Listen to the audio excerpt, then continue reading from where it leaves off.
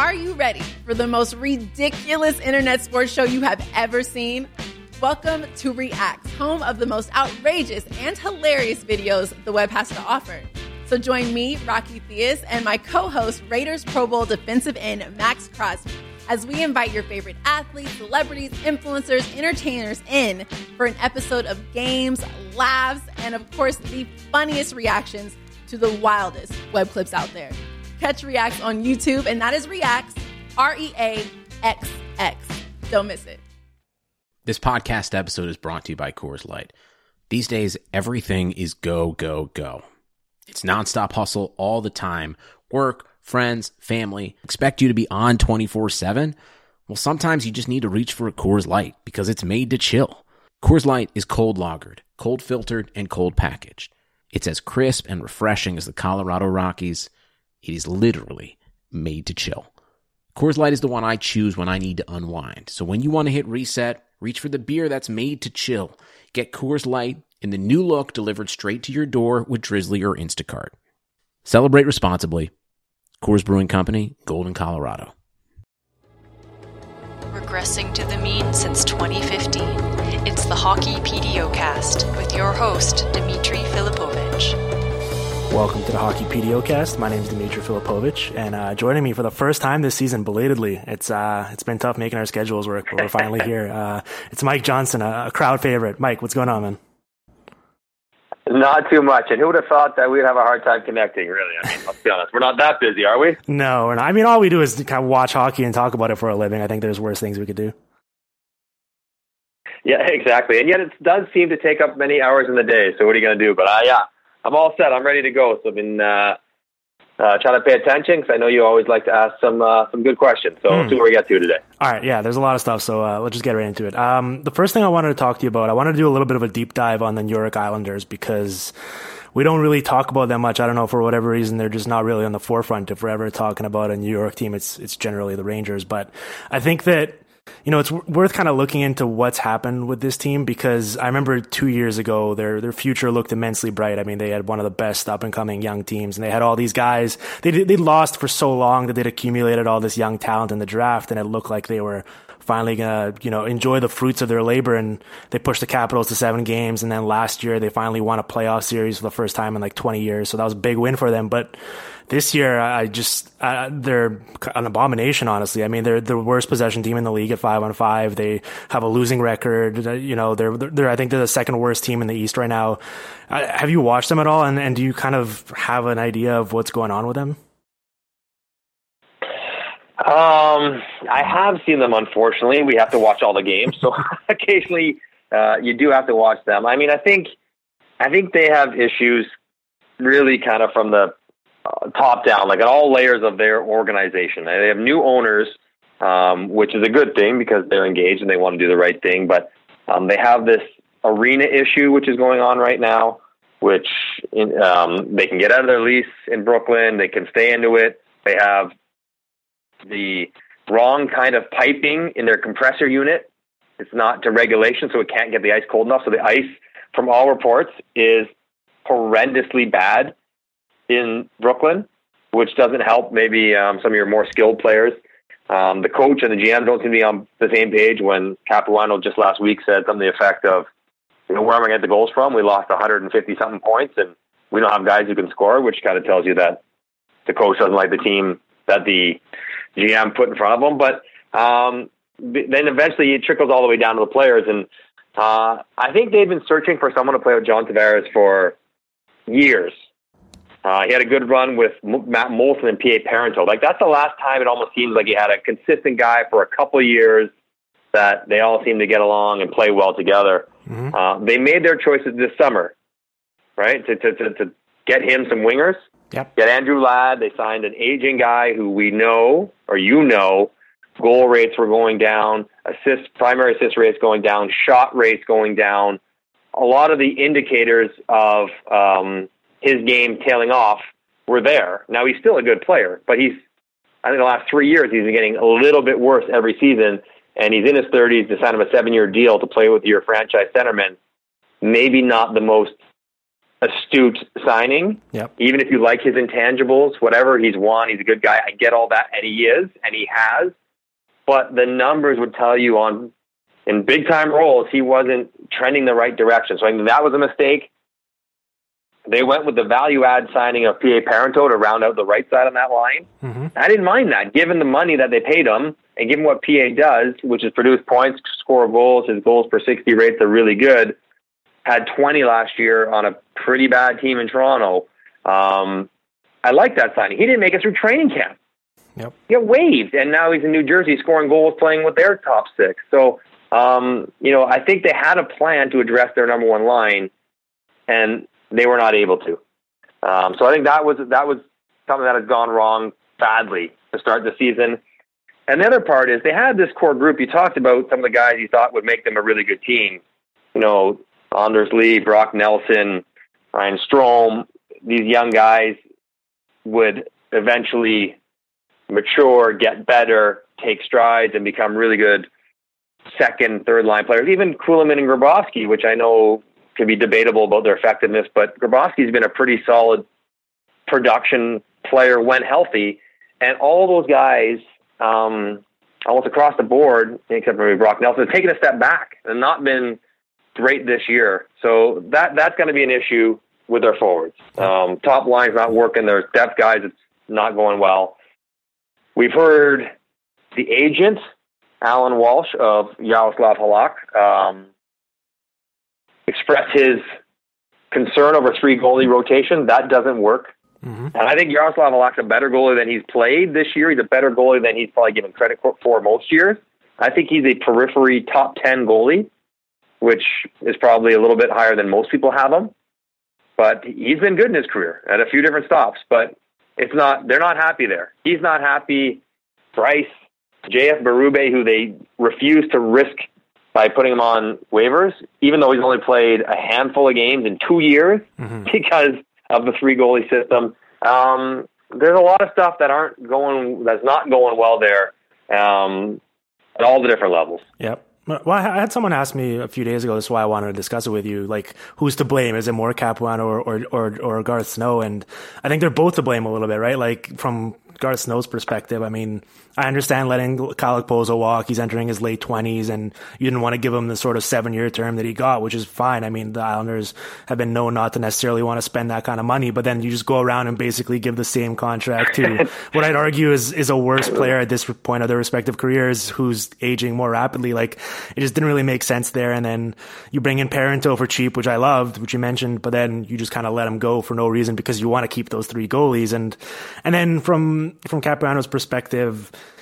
keeping guys like Matt Barzal and Anthony Beauvillier in the press box rather than playing them, and then now they finally sent Barzal down, and then you have guys like Cal Clutterbuck playing with John Tavares. Like, it just seems like a complete mess there. And the scary thing is, I mean, they're 5-6-2, but honestly, like, it could be worse. I mean, they have the 4th highest shooting percentage in the league, so it's like, if this continues, there's even reason to believe it's going to get worse for them, which is kind of scary. But I think that the kind of more interesting thing here from a big picture perspective is from Tavares, because as you mentioned, they've had difficulty finding him with finding complementary talent for him. And right now, I don't think that Josh Bailey and Cal Clutterbuck is going to get it done long term. So if you're Tavares, I mean, you're coming up as a UFA after next season.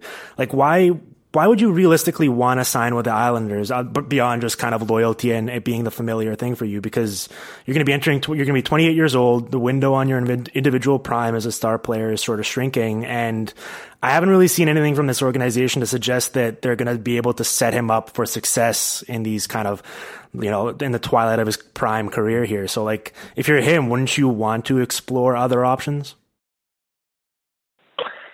Yeah. I mean, I think you're right. I'm bang on all of it. But you're right, except for that. I think the sense I get from John Tavares, who I know but not well, is that he is a pretty loyal guy, and maybe that would resonate more with him than it might with me. I would be inclined to be like, well, I'm probably not. I'm going to go find the best situation and find the best spot where I have a chance of winning, and if that's in the island, then that's great because that's a bonus. But if it's not, then I would have no problem leaving.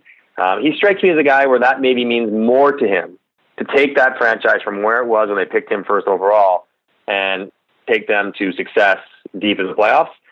But, he's looking at it and he's like, well, where's that success going to come from? What players are going to step in here and going to help me? Is this the management coaching combo that is going to direct this group to that kind of success?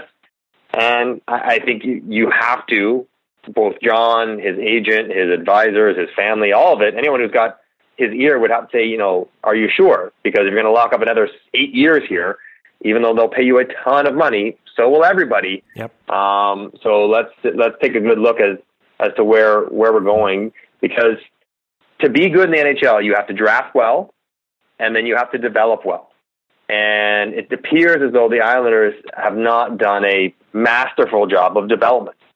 And the Stromes, the Nelsons, the Lees, those kind of players, are they turning into really good players, or are they underachieving a little? Even Josh Bailey, to go way back, he's not young anymore, is a guy who probably you thought would have done more in his NHL career than he has. So all areas concerned. Now they have 2 years to figure it out before Tavares can leave, and I don't want to get ahead of ourselves into a Steve Stamkos-like chase, but it's not something that's lost on John or the Islanders, for that matter. I mean, their new owner has said he's going to do everything he has to sign him. Tavares will never leave this organization, so He's got him in his corner anyways. Well, yeah, I mean, the interesting thing is I think that at this point, at least, Tavares is a better player than Stamkos is, and he's in a worse situation than Stamkos was. So, it seems like that it should be, an instinct. It should be the biggest story next season. But hopefully, I'd love to see Tavares stay with Islanders and get that team to where they need to be. So hopefully they provide him with the support that he needs. But you mentioned Parenteau earlier, and he's a classic example of one of these players that I can't really seem to figure out because, for someone like myself, I look at his numbers and all his rate stats, as you mentioned, and he produces remarkably well, especially considering both the ice time he's receiving and the money the team's paying him. But for whatever reason, he keeps bouncing around the league and just teams keep letting him go for worse options. I mean, he's flamed out of Colorado, Montreal. The Leafs chose to let him go so they could sign Matt Martin for more money and more term. And then the Islanders cut him again for no real kind of obvious reason. And, there's other guys like this. I mean, like a Brad Boyes guy is another guy like that who people have always wondered why he can't seem to stick and have more solid footing in the league because his numbers would suggest that he should. I don't know. Do you think it's just one of these things where is there just something behind the scenes that we're not privy to, or is it, these guys aren't the flashiest, most impressive looking players. So unless you're actually looking at those rate stats and looking at all the deeper numbers, you're just not really appreciating what they're bringing to the table? I think it's probably all that, Dimitri. I mean, it's never quite so obvious as, teams aren't smart enough to figure it out. Mm-hmm. Even though I think there are some cases where they're not. Yeah. But I think because of the way he plays, which you probably have to dig deeper in the numbers to look like, hey, well, he's pretty productive. Given what you were asking him to do, given the role he's playing and who he's playing with, he produces better than an average player would in that spot, and certainly good value for his dollar. He's not big, he's not fast, he doesn't bump into anyone, he doesn't appear to be particularly defensive-minded. So at first blush, you might well, if I'm going to just sign this guy to be a scorer, he doesn't score outrageously well. So I'm going to go find someone else who can either give me that speed / physicality defense, or someone I think will score more. And then realizing after the fact, well, it's going to cost us way more. And so for value wise, you're not going to get it. And maybe, we may find a guy who's more physical, i.e. Matt Martin. I'm not sure if he helps us win. Mm-hmm. And that's an ongoing discussion that is not only PA Parenteau based, but and then there's some of it's behind the scenes. I know in Montreal, him and the coaching staff did not get along at all. Yep. And so it really had nothing to do with him on the ice. It was more just personality clashes with coaches, and that happens too. So there's a variety of reasons. But I remember when he signed in the Islanders, I'm like, that's a really smart fit. That's a good place for the Islanders to look to. And it's a good place for PA. And then I was stunned when he was put on waivers, and he's been a good fit for Jersey, given what they're asking him to do and given what they're paying him. So I mean, it's never quite as obvious as just a simple answer, but it's lots of different stuff contributing to him bouncing around. But wherever he lands, he does the same thing. Yep. So he's not just situational dependent. Like one time he had good rates. It's different teams on different roles and different systems with different coaches. and he keeps on producing, which is all you're really asking and expecting out of him. Yeah, I mean, when the Islanders put him back on waivers, I looked around at who could pick him up possibly, and I was like, yeah, this totally seems like a Devil sort of thing where he's gonna, score 15 goals or something for them in the first half of the season, and they're gonna wind up getting like either like a late first or a second round pick or a prospect or something for him at the deadline. It was like the most obvious thing, and sure enough, I mean, right now he has 5 goals. He'd be leading the Islanders in goal scoring. So exactly, he's the Lee Stempniak special. Yep. Good enough to add value and play with your good players, but not so good that your organization feels committed to him long term, and you keep flipping him, and he keeps playing well elsewhere. So, it's a transient career he's having here late in it, but he's still playing. He's still playing well. Yep. Okay. Big picture view of the league. I was looking at the standings and kind of trying to figure out what's going on right now. And the Eastern Conference, at least in my opinion, honestly looks, I don't know if it's, saying better or maybe more difficult, especially deeper than the Western Conference this season. And I can't remember the last time you could really say that or even make that argument. I mean, obviously at the top, you still have teams like the Blues and the Sharks and they're playing really well, but 9 out of the top 13 possession teams this year are out East. And by comparison, it was basically flipped last year. 8 of the top 13 were out West. So I don't know, am I crazy? Is it just an early season thing, or do you think that we've seen some of these Western Conference teams kind of dip, whether it's the Ducks or the Blackhawks look like they have some kind of chinks in their armor, or the Stars and the Predators have struggled early on, and then out East you have, the Metro Division up top looks like it's going to be very, very tough to kind of manage for the other teams in there. So is the East better than the West, or am I being crazy? No, I don't think you are, because I think, a variety of reasons, but I think this year, yes, I'm with you that the East is in fact better than the West. In large part because the bottom teams in the East, which always drag the East down to make it, the Buffaloes and Toronto and Carolina and Columbus, these teams are better. Mm-hmm. They're better now. They're more difficult to play against, where you still have some teams in the West. I think unquestionably Vancouver is the worst team in the league. Yep. Arizona is still in transition. Colorado with the new coach is still a bit of a work in progress, which might be a nice way to put it. And then Chicago is a bit older.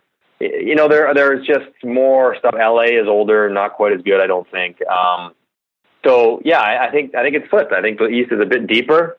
The bottom is a bit stronger, and they do have a legit, certainly those teams at the top of the Metro, Pitt, Wash, or even the Rangers, they look like they're the real deal. Yep. And then in the Atlantic, obviously, the Lightning are going to be as good as ever. And then as long as Price is healthy, I don't think anyone wants to play the Canadians. Yeah. So, it's the East looks really good. I think that, I mentioned the Stars and the Predators, and they've really struggled out of the gate. I think that for the Stars especially, it's been injury-based, so you could kind of make that as an excuse. And I don't know for the Predators what you'd point to, like whether it's just going to take them some time to mesh all this talent or what. But at what point, early on in the season, we keep saying it's still early, it's still early. For you, what point do we have to reach in the season where you kind of, take stuff more seriously and have legitimate concern, or whether teams are either struggling or, let's say, a team like the Oilers or the Rangers that's playing better than we thought, and you kind of give them more credit? I always felt as a player, kind of around 20 games. Once you got out of the teens into the 20s, you're well into the middle of tail end of November. There's that U.S. Thanksgiving cutoff date that a lot of people like to cite as a marker of whether or not you're going to be in the playoffs. Because I think after 20 games, you've had a chance to work out any, new season issues. You've dealt with, a couple road trips and different things of that nature, maybe some difficulties, some good times. Injuries will come and go as they please, but they kind of tend to even themselves out throughout the league. Yep. So I always felt 20 games was kind of time. Okay, let's take stock here. We're a quarter of the way through. Where are we? And maybe most importantly, why? Why are we here? And if you're Dallas, you can say, yeah, we have a lot of injuries. But does that mean, well, I love Dallas and I want them to keep playing the way they are because it's so much fun? With all those injuries, they have 5 or 6 of their top 9 forwards out. Maybe you can't play the same way. Maybe you can't have success asking fourth liners or minor league guys to step in and play the same way you're asking Patrick Sharp to play. Mm-hmm. I wish that wasn't the case, but I'm not sure if you can do that, because maybe they just can't convert and make those skill plays. And when trying to, they leave themselves vulnerable going the other way. I'm just, that might be one where, you kind of need to make an adjustment on the fly as far as changing the way you play because of the injuries. But yeah, the quarter mark for me, 20 games was always when, okay, this is legit, which turns me to Edmonton because I start to look, they started out really well and I'm like, I don't know. I'm still not sure. I have a hard time buying into exactly that they're that good. Yep. But I think what we've learned in their early stretch is that Connor McDavid is that good. Yep. And when he's on the ice, everybody's awesome. So if you're fortunate enough to play with McDavid as a winger or even as a defenseman, a lot of people like to check out Adam Larson's numbers and I'm like, well, look how well he's doing. Well, look how well he's doing McDavid's on the ice and look how well he does when he's not. Yep. And that to me is one of the biggest stories, that McDavid is as good as he is. And he appears to be the kind of guy that can lift an entire team. Whatever stats you want to look at, or maybe most importantly for Edmonton, whatever the standings, I think he's that good. Yep. Well, I think that's the rare, that's the highest level of praise you can give a star in the league, right? It's like, there's a lot of guys who can kind of get their own and they can produce if they're in the perfect situation. But then once you reach that level where pretty much everyone you play with is just instantly better just because they're on the ice with you, that's, there's probably 10 guys tops in the league that you can really say that about and it be true. So that it's pretty crazy to see that he's played 60 games in his career so far and he's already there. Yeah, you look at those, what are the Wowie numbers for Edmonton, and with McDavid, they're awesome. Everyone looks so good. Yeah. And then you get the without you, and they're not nearly the same. So they're coming up, they've played 14 games, whatever it's been. They're in first place in the Pacific. It appears with the Kings and Jonathan Quick that maybe there's something there to be had, but he's a special generational kind of guy, as advertised, I guess. We were told this. We knew he was this good, but he is showing it on the ice and in any kind of stat you want to look at, he's offering it up. He gives up a lot, but he creates so much. Yeah. I mean, Patrick Maroon must be loving life right now. He's just playing with him and Jordan Eberle, and basically all he has to do is just go to the net and keep your stick on the ice, and good things will happen. Yeah, I mean, that might be simplifying a little bit. Yeah, a little bit. Of course. He's got some decent hands around there, but legitimately, if I think I'd have to check, but Patrick Maroon's probably a guy whose contract's up in a year or two. Mm-hmm. You could hitch your wagon to McDavid for half a season. You get 40 games with him. I mean, you're going to get yourself 15 goals and 15 assists, and really set yourself up to have a life-altering kind of contract, perhaps, or at least career-altering, where you get a little security and some term that you might otherwise not get just because you're playing with him. You're playing on the third line with Drake Caggiula and Puljujarvi. You're not getting those points. You're not getting those numbers. You could do it with McDavid and show that you can produce with it when he gives it to you. You put yourself in a good spot.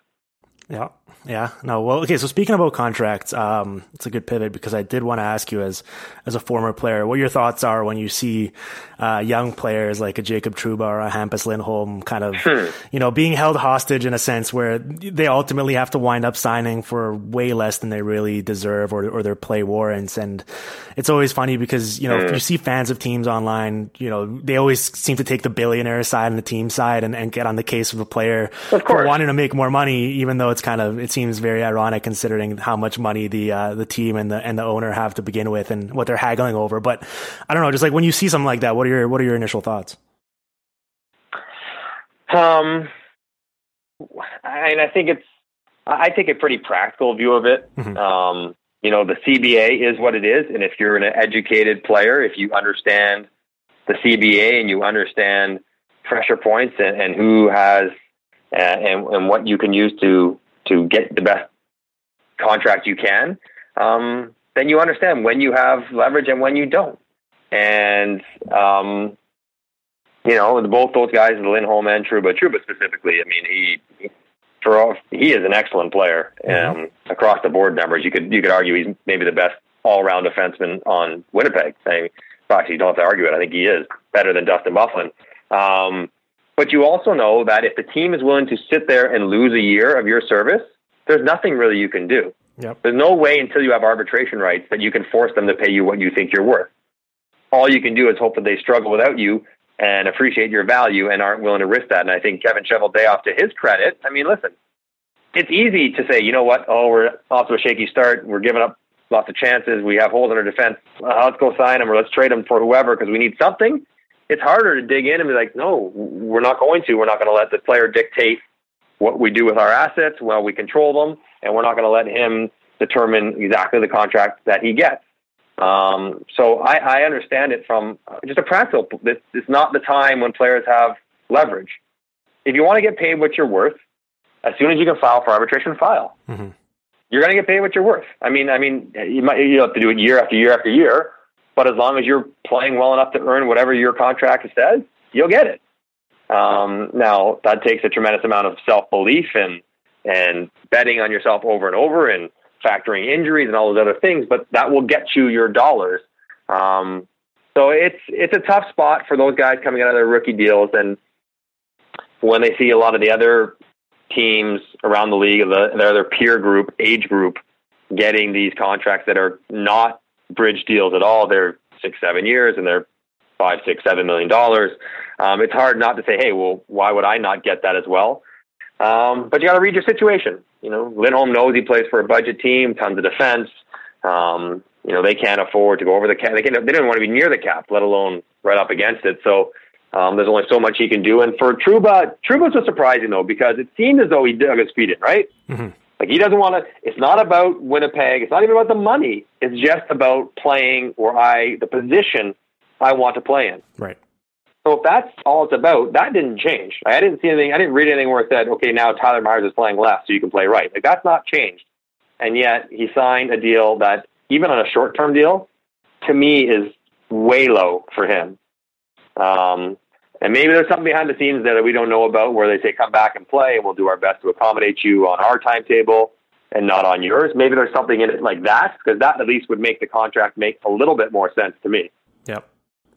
Yeah, it's a tricky spot, right? Because I mean, it's good for the teams to get these players back, and I think for us as fans, it's nice that we get to watch them play because they make the product better. But man, remember stuff like this when we're missing the start of the 2019-2020 season because of a lockout, because like it's stuff like this where the players are going to want more leverage and they're going to want to be more in control of their future, because it's such a weird thing to me that, you know, Trouba basically, I think even the Ducks more example, because they're a team that fancies themselves a contender, and they were just willing to like wait the first couple of weeks of the season without their best defenseman, and they were just throwing away games just to kind of get him on that contract that they wanted, which they inevitably wound up getting. So I think it's just a really tough spot for everyone involved.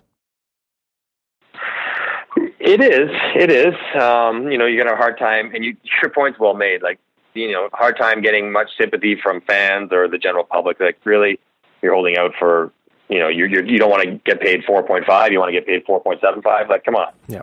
But, you have to get what you can while you can get it. So, it's a part of the game. But I think the players appreciate what's going on. Dimitri, like, they understand there's no hard feelings. Both guys will be welcome back in their locker room, and life will go on. And players generally turn the page pretty quickly and just kind of get back to playing and put that behind them. Until the next guy signs, and you're like, wait a second, why is he making more than me? Why is he making more than me? And then every summer would be grading. You're like, well, reminder that you maybe are slightly less than your market value. Yeah.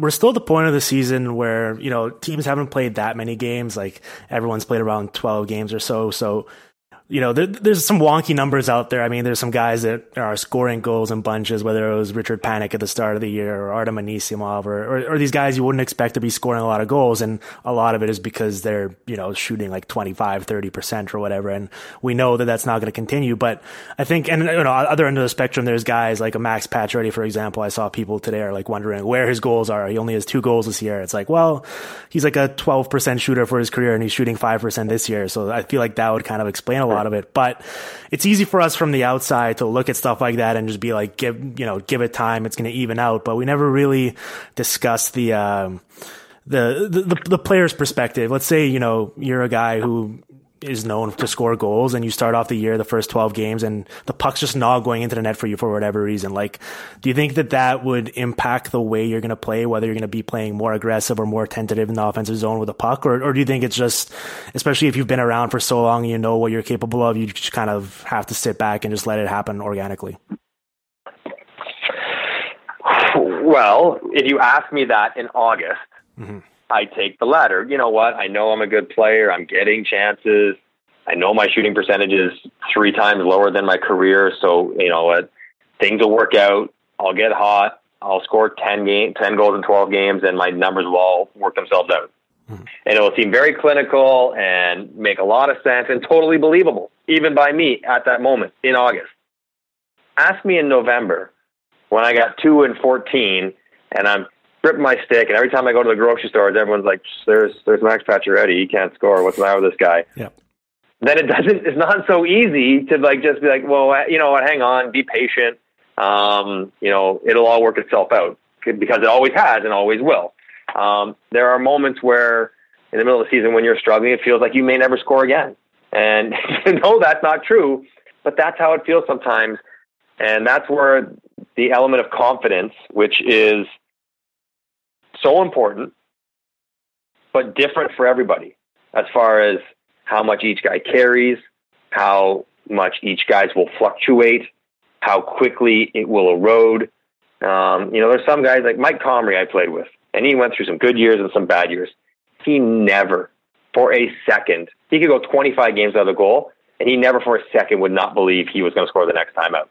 And you'd have a guy like me. If I went 5 games without scoring, I would get rattled by it, completely turned around. So everybody deals with it differently. And for the record, I went 5 games without scoring an awful lot, so you don't need to remind me, everyone on Twitter. I get it.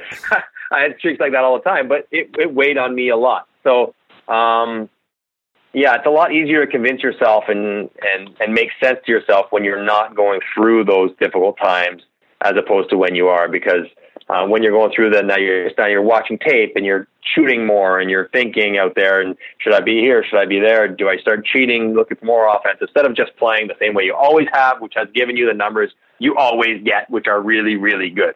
Yeah. That's where coaches, wives, parents, captains, team psychologists, all of it help remind you of these factors, trying to control the urge to panic when things aren't going well. Yeah. I think it's kind of one of those things where it's easy to give someone else advice about their own problems or whatever, but once it's kind of happening in your life and it's affecting everything, it's much tougher to take like a kind of calm, cool, calculated approach to it. Absolutely. Do as I say, not as I do. Yes. Yeah. It's the hallmark of my parenting abilities, my kid, for sure. Mike, one final thing before I let you go. A common question I get from listeners and readers is, you know, they ask me, they obviously don't have enough time to watch as many games as you or I probably would on any given night, but they ask, okay, if I'm tuning into a game, you know, is there any specific thing I should look out for, whether it's a team, the systems they're playing, or a player, you know, his traits or anything that's going on the ice? If you turn on, just, let's say, a random game with 2 teams, and you know, what is there anything you're looking for in particular, or do you just kind of sit back and just wait for something obvious to pop off the page and then you focus in on it a bit more? Oh, that's a really good question. There are moments, if I was like prepping to do a game, where I'll have already done some research of what's going on and identified trends that I'm trying to spot, and that would impact the game I'm about to do. Mm-hmm. And so I watch for that, whether it's penalty kill issues, whether it's breakouts, whether it's a particular player doing well. Why is he doing well? Why is he not doing well? Maybe you dig in some of the stats and find out. You know, I remember talking about Rick Nash a couple of years ago, and this notion, he's not going to the net. I'm like, it looks to me when I look, he's never shot from closer. I'm not sure if he's not going, you know what I mean? Like, you kind of find numbers and support your assertions or disprove them or whatever it might be. But when I'm just watching generally, like I'm in the studio tonight, I got 10 games on in front of me. You know, I'll watch kind of with a blank slate and see what pops out and try to understand why. And try to explain why to myself as I watch it, mm-hmm. And think about what I would have done in that situation, or how I would have seen it, and if it's different, the same, and then kind of make my observations from there. So it's kind of case by case, but yeah, I just kind of watch it as it develops and whatever strikes me as interesting. And then I'll either fact check going back to support what I'm seeing or disprove it, or I'll know the facts beforehand and then I'll see what I see supports or disproves what I think the numbers tell me. Yep. Yeah, no, that's interesting because obviously if you have a trained eye and you've been in it your entire life, it's a lot easier to kind of pick stuff out. But for myself, what I like to do is, I like to kind of play around with some of the numbers and identify trends, whether it's, if a player's, playing over his head or if a team is struggling. And then when I watch them, I circle back to it and I try to see if there's a visible reason why that's the case. If there's something in the play that's happening on the ice that would suggest why that's happening. And generally, once you kind of focus in on that, it becomes a lot clearer and it starts to make more sense. So I think that's the advice I'd give the listeners out there. MJ, thanks for taking the time to come on the show, man. It's I'm a bit kind of sad that it took this long for you to come on, but better late than never, I guess. Absolutely. You know where I am. I'm not going anywhere, so we'll do it again soon. Absolutely, man. We'll chat soon, okay? All right. The Hockey PDOcast with Dimitri Filipovic. Follow on Twitter at dimfilipovic and on SoundCloud at soundcloud.com/hockeypdocast.